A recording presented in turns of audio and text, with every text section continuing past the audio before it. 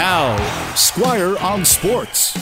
The Vancouver Canucks have no plans to break things down and start their roster over. They might be prepared to take a slight step back in order to get their salary cap situation in shape for years to come, but they would like to be competitive next season and in the hunt for a playoff spot. In other words, they aren't thinking about being in the draft lottery of 2023, which next year will be all about North Vancouver's Connor Bedard. Right now, he's the ultimate prize for whoever misses the playoffs next season and then wins the draft lottery.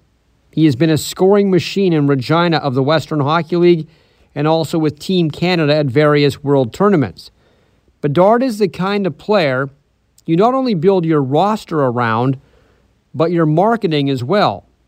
And judging by all the moves they're making, it looks like the Chicago Blackhawks really want to miss the playoffs by a ton next season and be the team that has the best chance of landing Connor Bedard.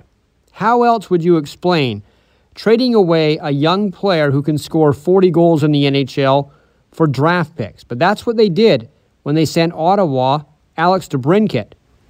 The Sens are much happier and much better with DeBrincat. Chicago, much poorer without DeBrincat. But the fact he's only 24 years old, DeBrincat that is, really shows that Chicago is taking things right down to the studs.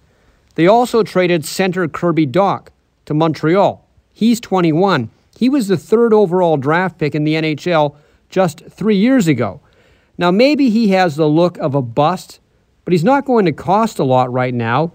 And even if you are intending to do a huge rebuild in Chicago, maybe you should keep some other young players around as well.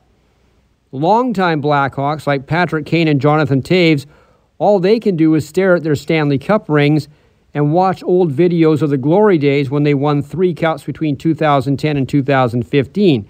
That's after they had a rebuild that revolved around them and Duncan Keith.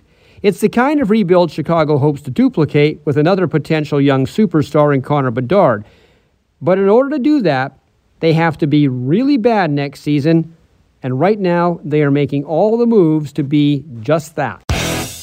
Squire on Sports on 980 CKNW.